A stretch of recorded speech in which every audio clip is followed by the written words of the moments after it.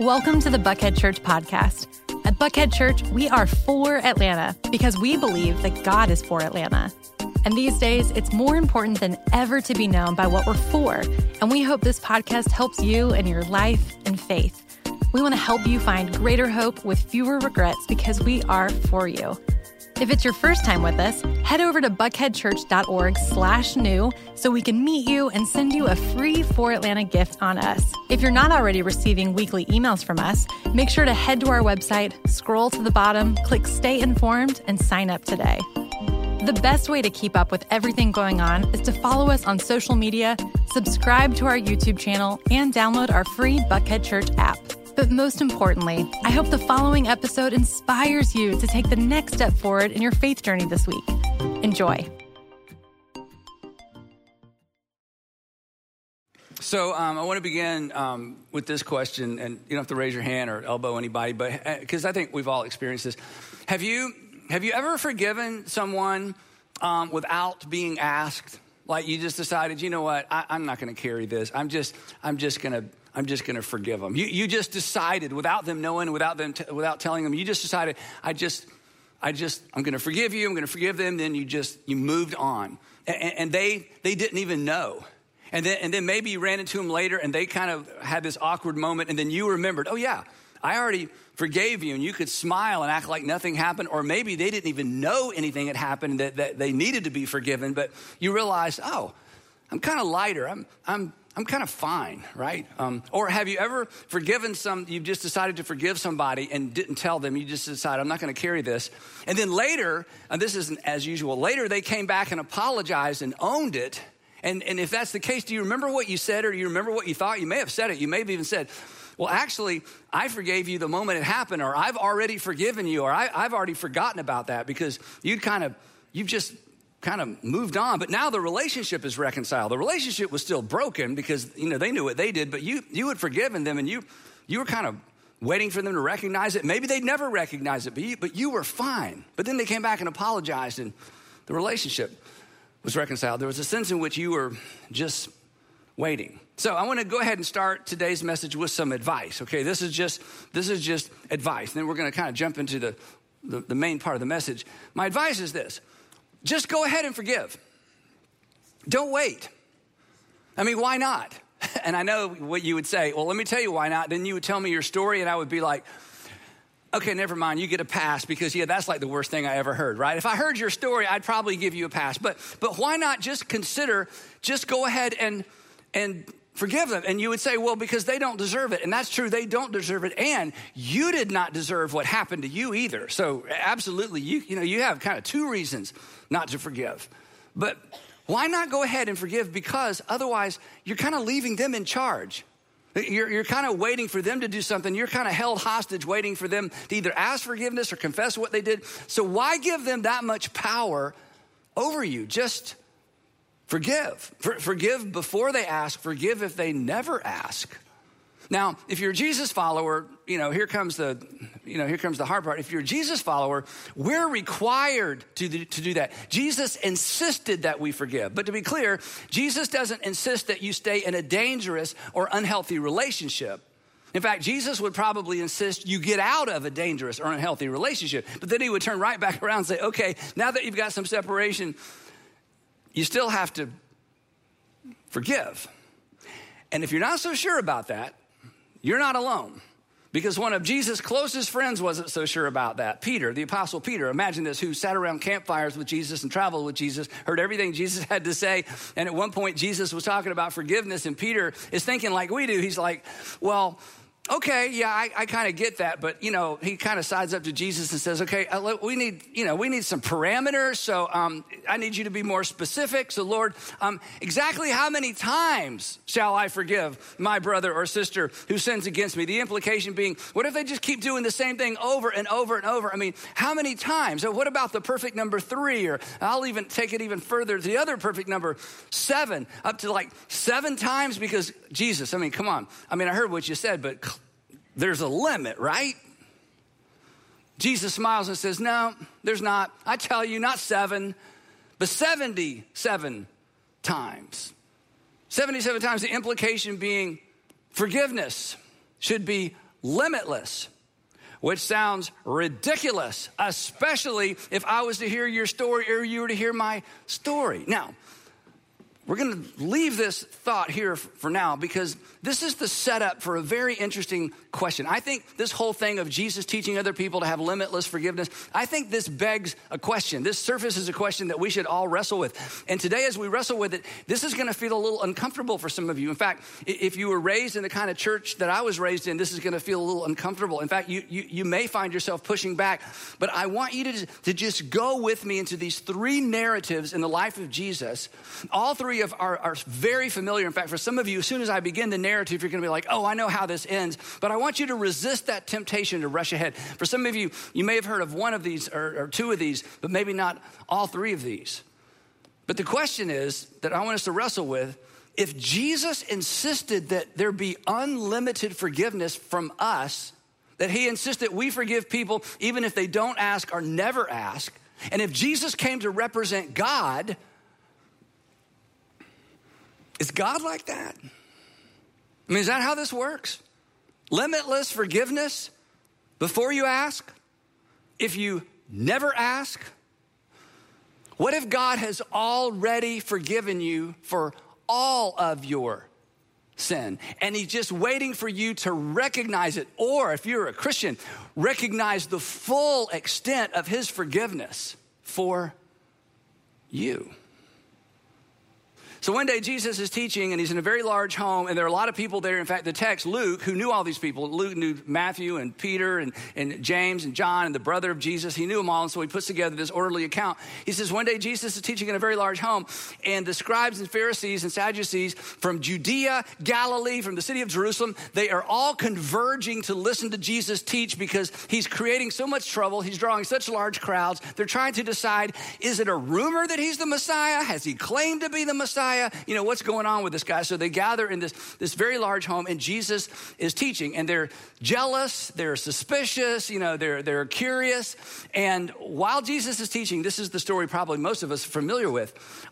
Suddenly there's a commotion on the roof, and then there's debris falling down in everybody's hair. And if you look up, you're getting, you know, stuff in your eyes. And then there's these little pinpoints of light, you know, kind of coming through the roof. And the owner of the home is very upset at this point. And then next thing you know, they're peeling back the roof and you see the silhouettes of some heads up there. And then the sun is blotted out and down comes this mat with a man on it lowered slowly to the ground. And Jesus steps back and here's a man on a mat, and clearly he can't move. He's paralyzed. Remember this story? And Jesus stops the teaching. And at this point, the crowd is so excited because they didn't come for a sermon. They came for the tricks. They came for the magic show. They came for the supernatural. It's like, oh, good. We get to see one. I told you. You know, the sermon was getting kind of long. I don't remember. Didn't even understand what he's saying. But wow, this is the moment we all came for because maybe he's going to heal this paralyzed man. And Jesus looks at the paralyzed man and he says the most unusual thing. Friend, your sins are forgiven. Like, wait, all of them? Like, just like that? I mean, that's not even what he came for. He didn't ask. He didn't ask because that's not what he's here for. And how can you forgive a stranger's sins? I mean, wait, Rabbi, this guy didn't even sin against you. You don't even know what he's done. Besides forgiveness, I mean, you got to ask first, right? I mean, and the Pharisees and the lawyers are all cutting their eyes at each other. They're all thinking the same thing. Who is this fellow? Goodness. Who is this fellow who speaks blasphemy? Why is it blasphemy? Because who can forgive sins but God alone? Who does he think he is? He's playing God. Besides, everybody knew that God didn't forgive until he was asked, and there was a sacrifice, and the sacrifice had to be made at the temple in Jerusalem, not laying in a mat in debris in Galilee. I mean, everything about this is wrong. Plus, this guy must have done something horrible in his life. He must have committed a lot of bad sins because this is how they thought back then. If something terrible happens to you, it's because you did something terrible. So the fact that this guy is paralyzed, clearly he is a sinner upon sinner upon sinner. I mean, this is not a good person. And Jesus, who apparently doesn't even know this guy, just declares that all his sins are forgiven. I mean, everything about this is wrong. Or perhaps they had it wrong. Perhaps we have it wrong. Jesus looks at the Pharisees and the teachers of the law, the lawyers in the eye. And he says, why are you thinking these things in your heart? So you got to be careful what you think about around Jesus, right? Why are you thinking these things in your heart? Now, this is where I want you to, let's all get in the room, okay? We're kind of looking over the shoulders of the people in front of me. We're trying to see what's going on. We can hear Jesus talking to the people that we revere. In fact, we don't get too close because they don't want us to touch them because they're always ceremonially clean so they can be close to God and hear from God and represent God to us. And the rabbi from Nazareth says, why are you thinking these things? Okay, he says, let me ask you a question. You're the smartest guys in the room. Which is easier to say to this man? Your sins are forgiven, which I've already said, or say, get up and walk. Which is easier? Now, you ready for this? Okay, you ready for this? Everybody watching from home, ready for this? Listen to what he says. Jesus says, but I want you to know. I think he wants us to know. The reason I think he wants us to know is that's why Luke included this narrative. And he talked to the people who were there and saw this. Luke knew this wasn't just for them, that this was for us. That's why he included it. Jesus says, I want you to know. I want you to know. Here, I want you to know something.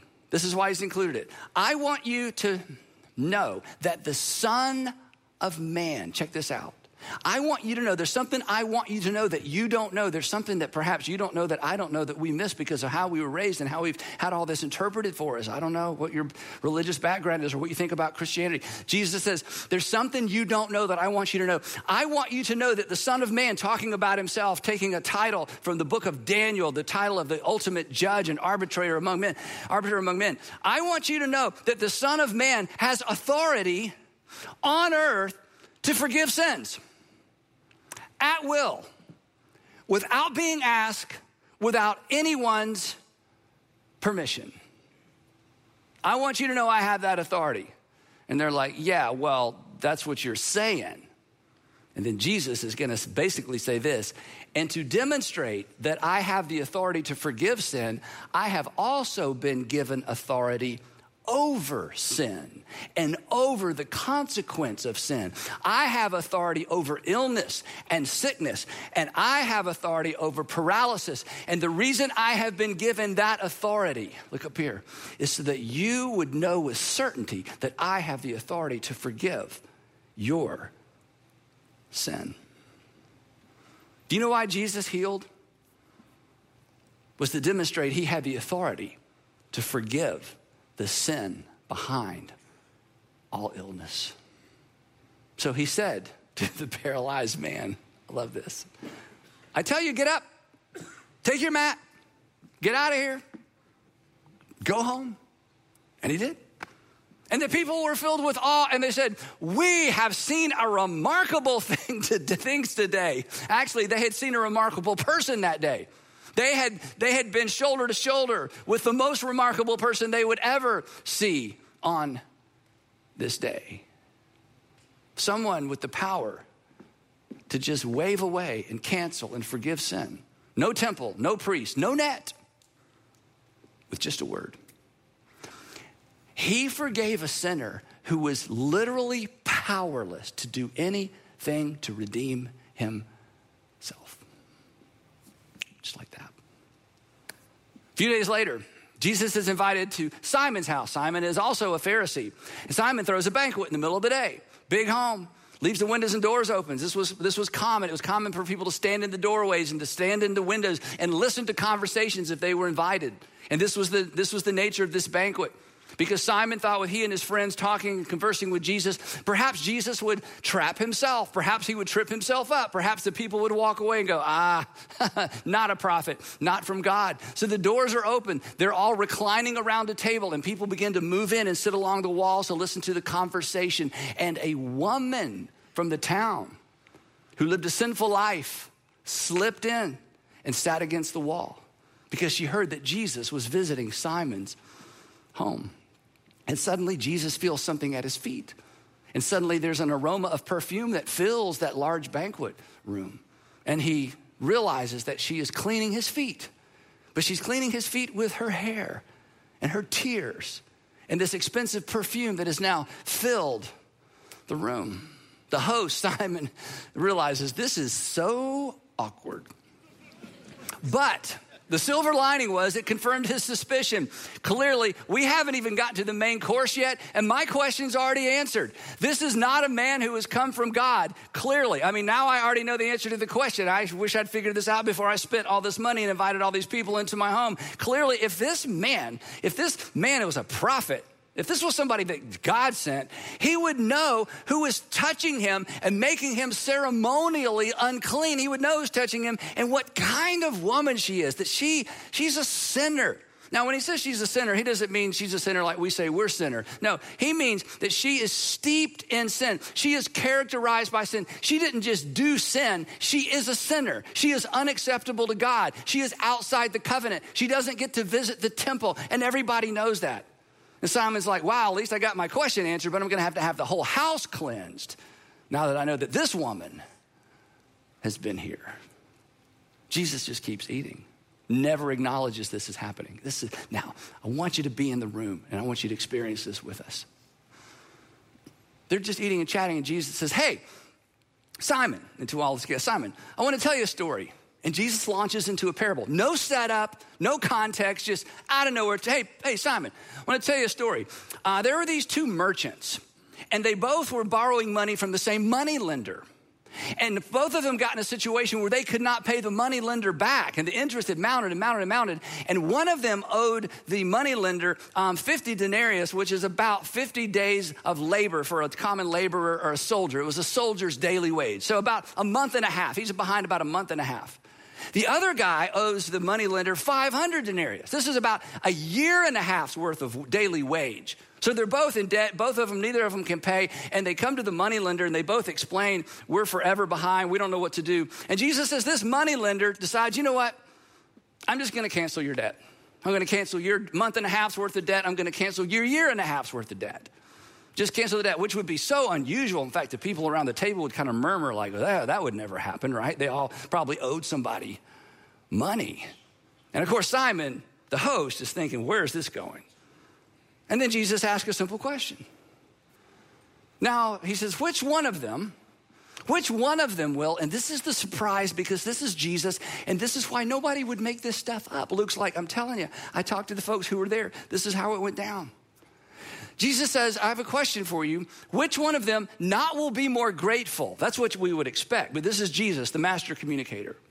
Which one of them will love him more? It's like, ooh, merchants and, moneylenders love. There's no love. Love him more. And Simon replied, dismissively but carefully. He senses a trap. Well, I suppose the one who had the bigger debt forgiven would be the one who loved the moneylender more, if anyone could love a moneylender. To which Jesus says, you're exactly right. You have judged correctly. You have judged correctly, Jesus said. And then something remarkable happens. We miss it, but she didn't. For the first time, Jesus turns toward the woman. He's on his elbow. He turns toward the woman who's kind of behind him. And she speaks to Simon. So picture it. He's talking to Simon. He's looking at the woman. If you think you have sinned so much that God may love you but could never like you, if you are like my grandfather, my mom's dad was my favorite grandparent because when I was a kid, he bought me an alligator, so he won. Bought me an alligator, a little caiman. We called them alligators. And so when your dad buys you an alligator, he's just your favorite forever, My grandfather became a Christian very late in life in his mid-60s, or maybe even older, but his mid to late 60s became a Christian. Got a giant print Bible I'll never forget because I looked at it. It was like, in the beginning, God created the he. It was like, wow, My grandfather went to church just about every day after that. But when I would ask him, Granddaddy, do you think you'll go to heaven when you die? He's like, I don't know. I'm not so sure. I've done a lot of stuff. Believed in Jesus, believed Jesus paid for his sin, but I've done a lot of stuff. He'd done a lot of stuff. Maybe you've done a lot of stuff. and you've heard the story, and you know God forgives, and you've heard, Jesus and the cross and God, all that, but done a lot of stuff. The story's for you. Simon, Jesus says, this is so brilliant. Simon, he says, do you see this woman? He's looking at her, talking to Simon. Do you see this woman? Simon, I do. You don't. You despise her. She's outside the covenant. She's ceremonially unclean because of the life she's lived. But Simon, just so you know, she's been a better host to me than you have. Because when I came in, you did not offer any water for my feet to wash my feet, and she's washed my feet with her tears and dried my feet with her hair. And you didn't give me a kiss of greeting, and she has kissed my feet as she's cleansed my feet. And you did not give me any oil for my hair, and she has opened this expensive bottle of perfume and poured perfume on my feet, much less my head. She's been a better host. Therefore, I tell you, her many sins. Now remember, he's looking at her. He's talking about her to Simon, but he's looking at her. In other words, Jesus is saying, I know what you've done. I'm not cutting you any slack. I'm not pretending. Let's not pretend.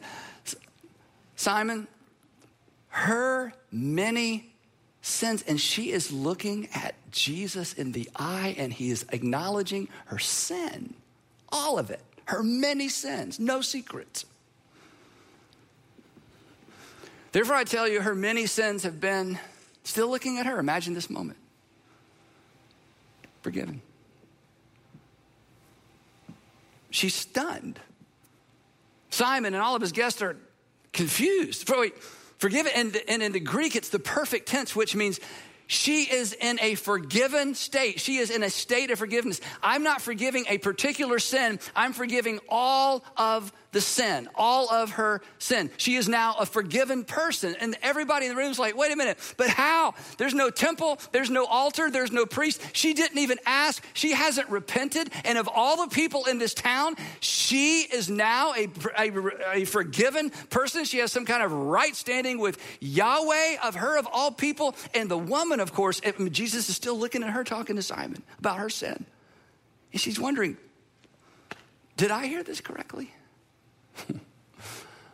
And Jesus smiles and he looks at her, looks at you, looks at me.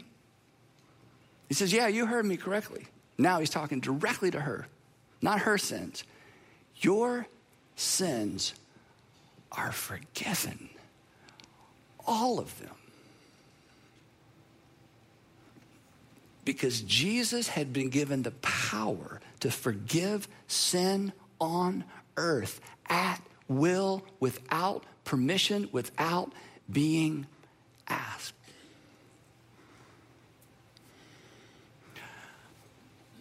What if he's done that for you? The people in the room, they all respond correctly. Who is this? I mean, that's the right question too, right? And when it comes to Christianity and Jesus, this is the question. Who is this? Who even forgives sin? I mean, once again, he's playing the role of God. And one of the most fascinating things about this encounter, according to Luke, who brings it to us, the woman never utters a word, and she leaves forgiven. But that's a problem. Because if Jesus kept going on like this, it was going to undermine the entire religious establishment. There would be no need for priests. There would be no need for a temple. There wouldn't be no need for blood animal sacrifice. The leaders would lose their leverage with the people. The people would no longer have to fear God and fear the wrath of God and fear whether or not they would wake up on the day of judgment and what would happen to them on the day of judgment. If Jesus can just wave his hands and eradicate and erase sin and just take sin away from people, if this is how it works, and if God decides to do this for everybody, what happens to the entire religious system? The religious leaders lose all of their leverage. If folks believe that God just forgives everybody, they're just going to run wild. What's going to keep them from running wild? If God is announcing forgiveness ahead of time, if this is Jesus' message, what's going to happen? What will people do with that?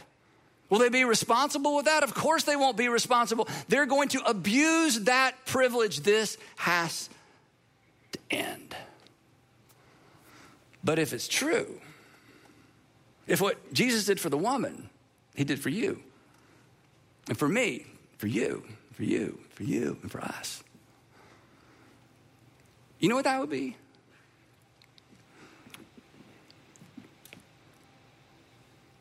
Good news.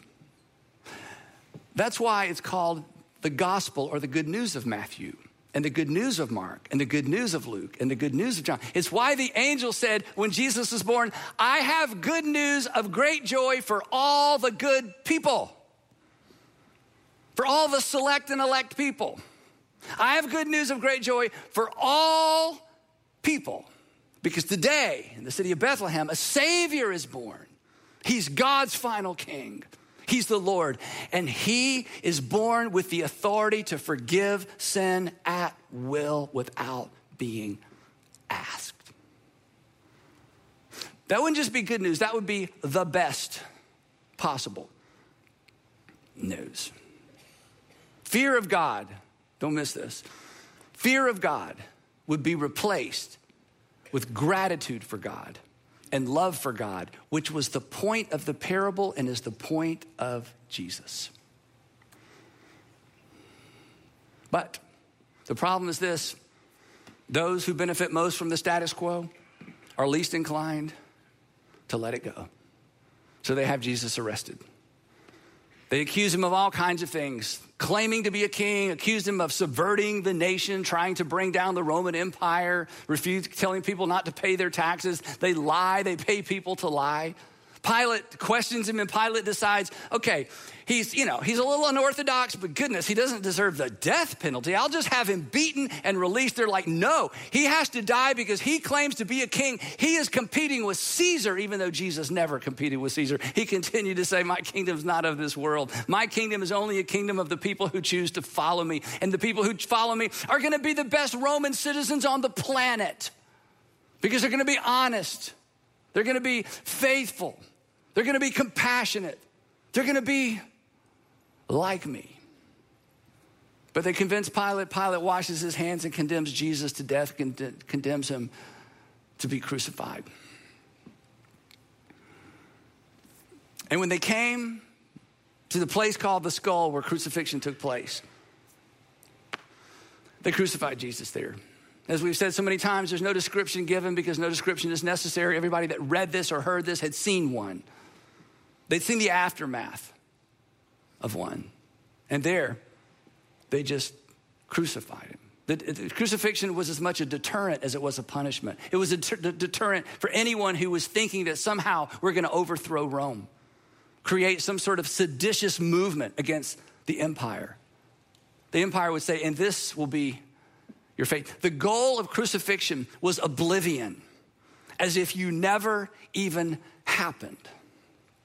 Days later after you died, they would literally, because of your body fluids, peel your body off the wood cross, throw your body into a wagon, take you to Gehenna, the valley of Gehenna outside the city where fires burned constantly to make sure that disease didn't break out in the city. And there they dumped the trash, and there they dumped the dead bodies of those who had either died and had no one to bury them, or the victims of crucifixion. That would be Jesus' fate.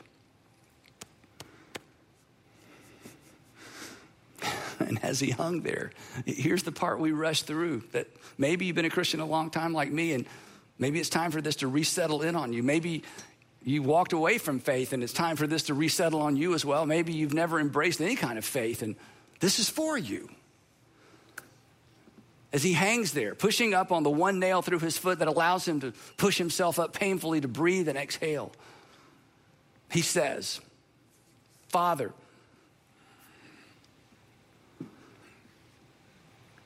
forgive them, because I have the authority to forgive anybody on earth. I want you, Father, to forgive them. And who is them? Luke would tell you, them is anyone Jesus chooses to forgive, because he had the authority to do it at will without being asked. Father, forgive them, even though they didn't ask, even though they didn't believe, even though they didn't think they earned or deserved, or even if they don't think there's anything to be forgiven for. And Luke would assure us that them is you, and them is me, and them is us. What if that's true? What if you are in a state of perpetual forgiveness and God gambled and announced it ahead of time? What do you do with that? Years later, a Pharisee, Saul of Tarsus, who becomes Paul, the Apostle Paul, who writes half the New Testament. A few years later, he looks back. Now, he was alive during all of this, but he wasn't a part of it that we know of. He looks back and he contextualizes it and he puts words around it. And here's what he said happened. And Saul was a man with many sins. Saul was a man who was guilty of the deaths of innocent people. Saul had so much guilt and so much shame that he would carry around. And here's how he put it together in a document that he sent to Christians living in Rome. He says, look, you see, in other words, think with me, you see, at just the right time, when we were still powerless, or you could fill in this blank or replace powerless with clueless, while we were powerless and clueless, because this happened during his lifetime. That's why it's present tense. In other words, while I'm doing my own thing, hurting people and being so judgmental, while I'm doing my own thing, when I wasn't even aware of what was going on and I was powerless to find forgiveness with God, when I was powerless and clueless, while I was doing that, Christ died for me. Christ died for all the ungodly. And Saul, who was a Pharisee, would say, and I'm in that group. And he died for the ungodly without our permission. He died for the ungodly without us asking him to. He died for the ungodly when we didn't think anybody needed to, before we were aware, before we even cared. And he says, now, every once in a while, somebody will die for a righteous person. He says, now, I'll be honest, very rarely will anyone die for a righteous person, although, every once in a while, for a good person, someone might possibly dare to die. But he would say, but I'm not a good person. And then he says this, that at Calvary, God put on a demonstration that should change everything about everything. But God demonstrated his own love for all of us. The man on the mat, the woman in the room, the people gathered around Jesus as he died. Paul says, I realize now this wasn't all skate. This was for the whole world. This was for all of us. He demonstrated his own love, his brand of love, his whether you like it or not, whether you want it or not, whether you're even aware of it or not, brand of love for you and me. Listen to this. While we were still sinning, this is present tense, it was in real time. While we were still sinners, Christ did something none of us would do. He died for unrighteous, uncaring, unknowing, unaware, ungrateful people. Because he had the authority to forgive sin. Like the young man who could do nothing for himself. Like the woman who knew better but wouldn't or couldn't do better. He died for you. Paid for all your sin. Forgave you without asking. Which was risky. Philip Yancey, I quote this all the time. It's just so powerful to me. He got it exactly right when he said this, that God took a great risk by announcing forgiveness in advance. That God took a great risk by announcing forgiveness in advance. Knowing that we might ignore it, knowing that we might take advantage of it, knowing that we may discard it, knowing that we would dip into it when we needed it, but God announced forgiveness in advance so that we would love him, be grateful to him, and be reconciled to him. So here's the question. What do you do with that? What have you done with that? What have you done with that lately? For some of you, you've been Christians a long time, and you just take it for granted. Oh, dear God, forgive me of my sins. Oh, dear God, just forgive me of my sins. Wait. He already did. And you continue to sin anyway? He already did. And you continue to sort of throw that back up at him? Maybe you've never understood it this way before. Maybe you just had some vague notion that God is good and God forgives. But did you know that Jesus had the authority to forgive sin and he has forgiven you ahead of time? And he's just waiting for you to recognize that in order to reconcile with him. He left us with the freedom to accept it or reject it.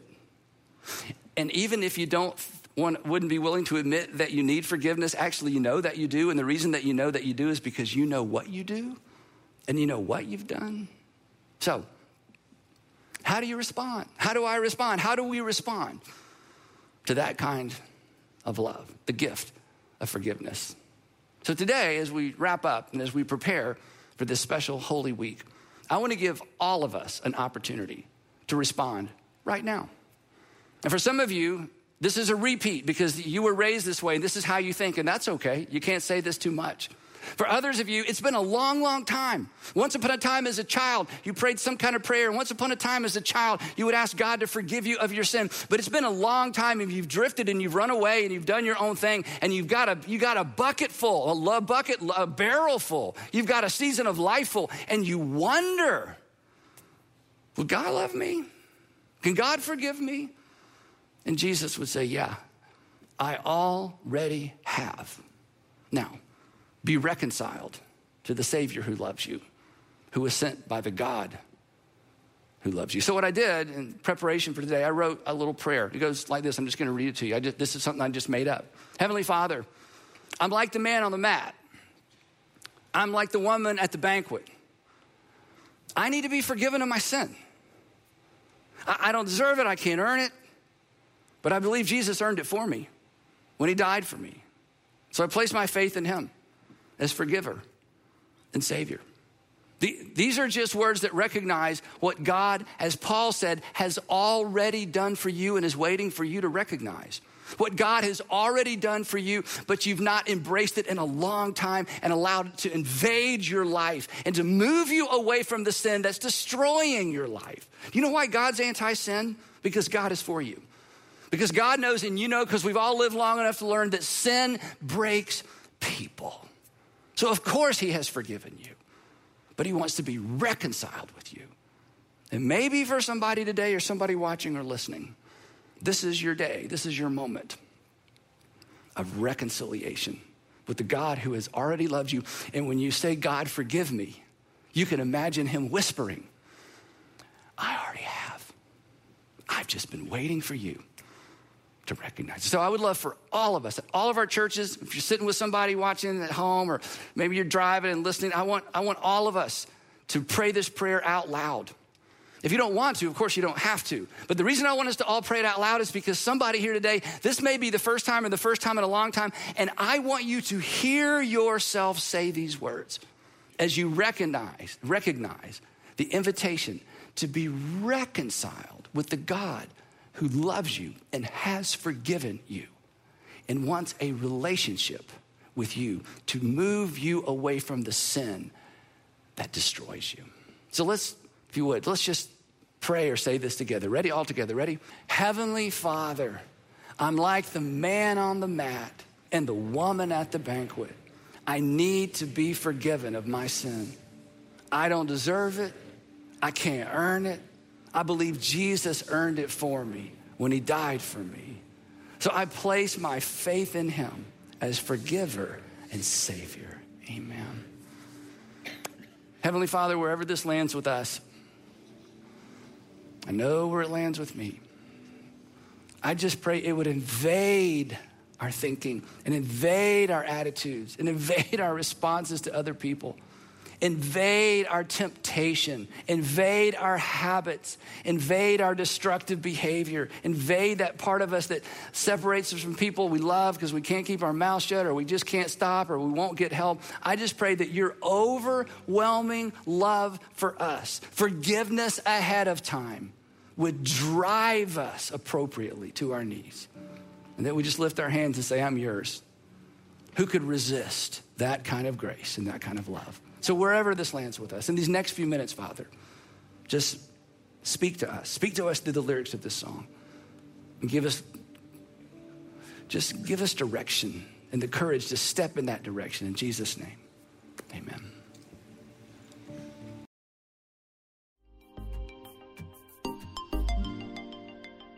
Once again, thanks for listening. If you'd like to hear more messages like this, we've made it super easy. First, you can hit the subscribe button to get these messages on your device every week. Second, you can download our app from iTunes, Google Play, or wherever you get your apps. Or third, you can check out our YouTube channel. Just search for Buckhead Church and make sure to subscribe. Have a great day.